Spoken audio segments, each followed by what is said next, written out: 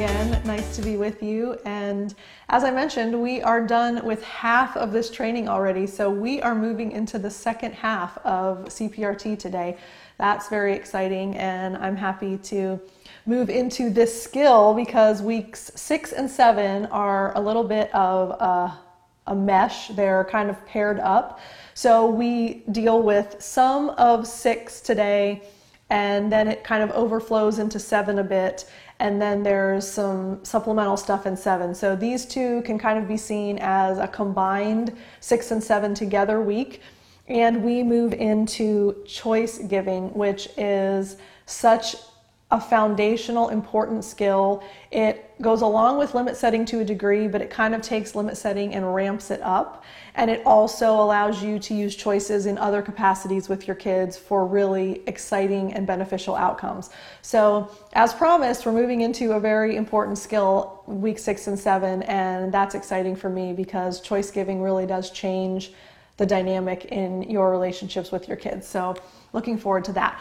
So before we get into the skills themselves, we're going to, of course, deal with the rules of thumb today. There are 2. And the first is grant in fantasy what you can't grant in reality. And why that's so important is these play sessions that you are providing with your kids, these 30-minute play times, they allow the child to express themselves in ways that they are not able to otherwise. They're able to work through things and play out things and communicate their needs and their wishes in ways that they're not afforded anywhere else.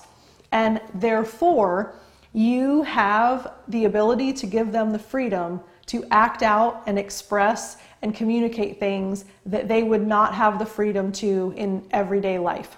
So the example they give is the baby sister doll can be thrown out the window in playtime.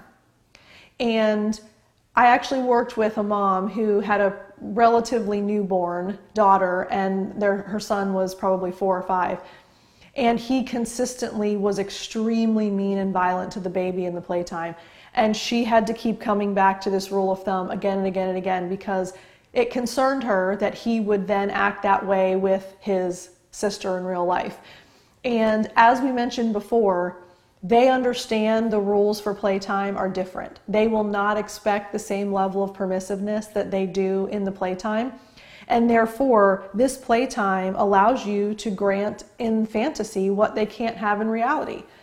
So if they want to be extremely aggressive, if they want to be extremely villainous, if they want to be extremely mean, if they want to exert power and control, they don't get the luxury of doing those things at any other time in any other environment. So that's what this is designed for, and it allows you to give them that freedom and that autonomy. So grant in fantasy what you can't grant in reality, a very helpful principle for the play sessions. And then the second rule of thumb, big choices for big kids, little choices for little kids. As promised, we're moving into choice giving today. So you want to make sure that the choices that you give are appropriate for the age of the child. And the really fancy way to say that is the choices given must be commensurate with the child's developmental stage.